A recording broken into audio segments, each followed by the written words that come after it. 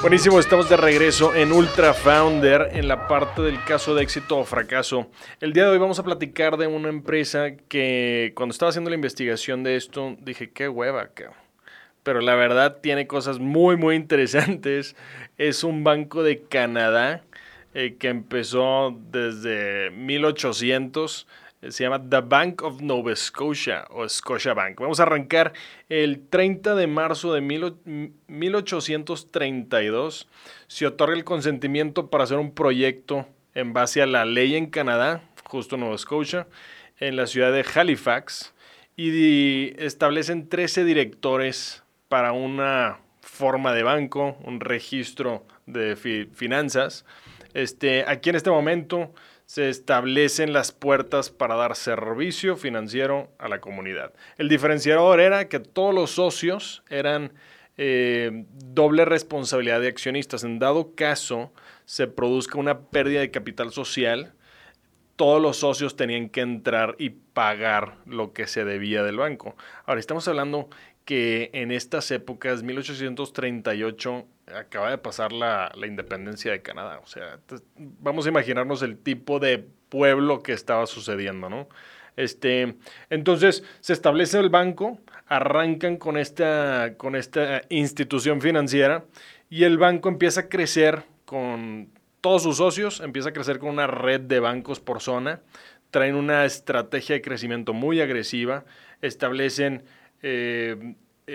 un presidente, un consejo de directores. El presidente en 1837 tenía que contar físicamente el efectivo todos los lunes de cada mes, imagínate. Entonces, arcaico completamente.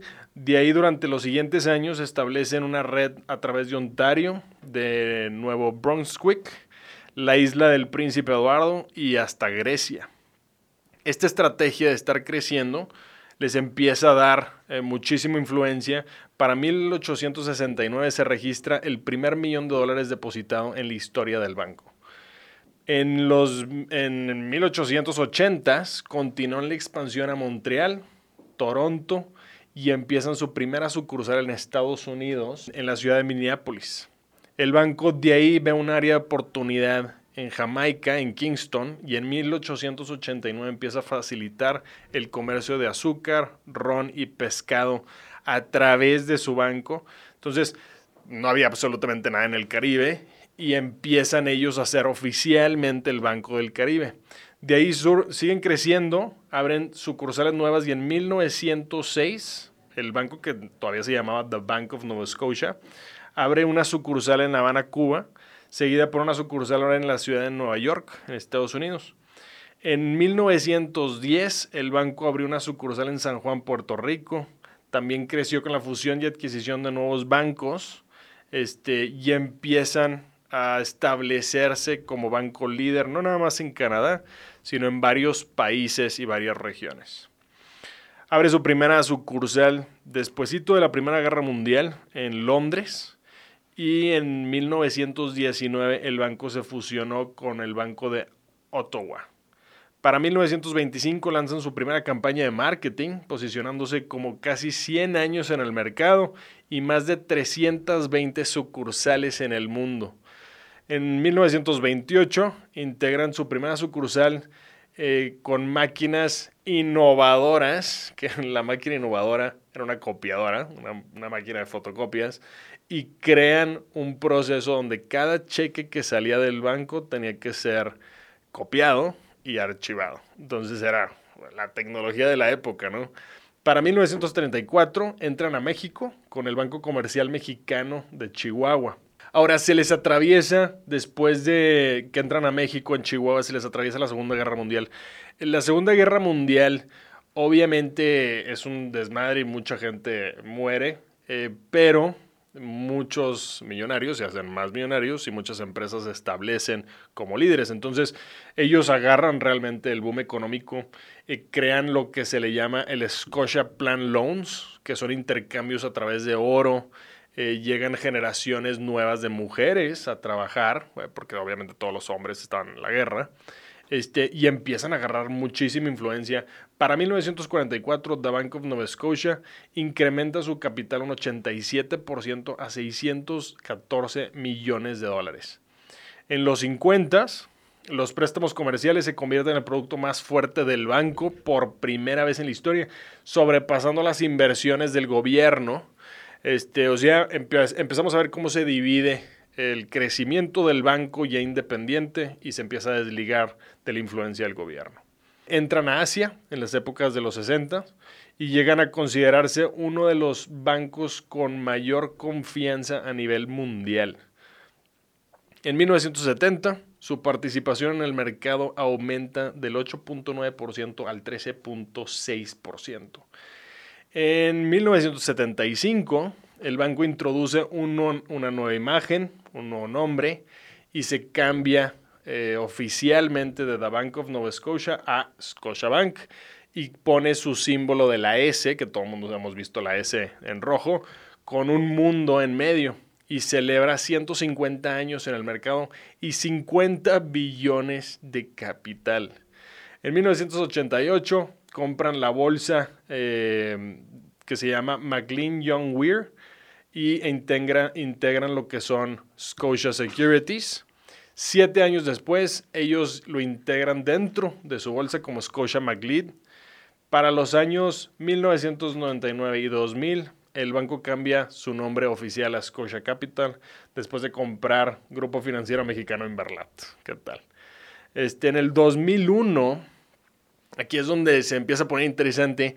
En el 2001 hay una investigación de la PGR en México porque encuentran a una persona fallecida y luego se dan cuenta que Scotiabank de la Ciudad de México reporta que faltan $4 millones en una sucursal. Resulta ser un plan de parte de un gerente que se llama Jaime Ross. Era un empleado y convenció a 16 personas que trabajaban en el banco, incluyendo a otra gerente que se llamaba María Oropesa, que ella era de la sucursal de aquí de Polanco, y ella fue la que apareció muerta. Entonces, haz cuenta como una película de miedo, todos se pusieron de acuerdo, vamos a robarnos dinero, se hace un desmadre, obviamente los agarran por la muerte de ella, y Ross fue declarado culpable por fraude y lavado de dinero, sentenciado a 15 años. Ok, pues ya estaría saliendo el güey ahorita. Para crecer el portafolio, a partir de aquí en los 2000, en el 2008, crean lo que es Wealth Management. Compran una empresa digital que se llama E-Trade, Canadá, por $444 millones. También ese año compran el 37% de un fondo de ingresos de Sun Life Financial por $2.2 billones. Entonces se empiezan a posicionar como líderes en el mercado.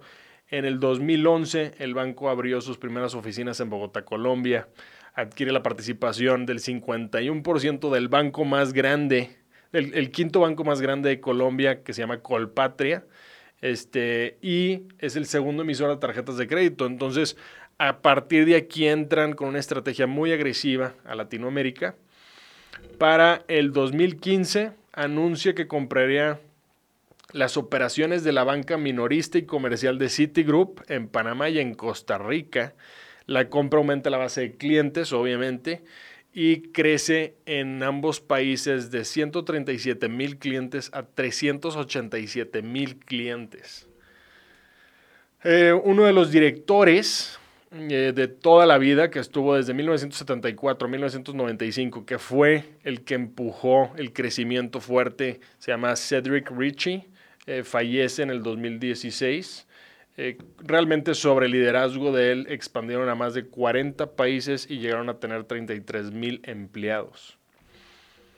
El director general de Scotiabank, Adrián Otero, aseguró que el banco dio prórrogas, ahorita cuando acaba de pasar la pandemia, a más de 100,000 millones de pesos y casi 200,000 cuentas que no pudieron pagar por todo este tema que se quedaron sin empleo. Y así, nuevamente, se establecen como uno de los bancos con más confianza del mundo. En el 2020, Scotiabank en México acelera un proceso de transformación digital e invierte 610 millones de pesos para crear sistemas y toda esta seguridad digital. Ahorita tienen más de 791 billones de activos a nivel global. También es uno de los bancos más estables del mundo. Cuentan con más de 86,000 empleados, prestan sus servicios aproximadamente a 21 millones de clientes en más de 55 países alrededor del mundo. La evaluación hoy en día de Scotiabank es de 76.48 billones de dólares. Este es un caso, obviamente es tradicional, viene de un gobierno estableciendo sus bases principales en un país, pero es un caso muy padre, como una buena dirección, buena innovación, obviamente con sus cosas alrededor del tiempo, se va estableciendo, y no nada más en Canadá. Ahorita es ahorita es el tercer banco por volumen de sus activos más grande en Canadá. Entonces, yo creo que es un caso muy padre. Vamos a dejarla ahí, tomamos un pequeño break y pasamos a la siguiente sección. Si te interesa una sesión de fotos profesional, te quiero recomendar a mi fotógrafo. Es Germán Plasencia, lo puedes buscar en Instagram así directo, Germán Plasencia. Te va a dar un 20% de descuento si utilizas el código Maulamas.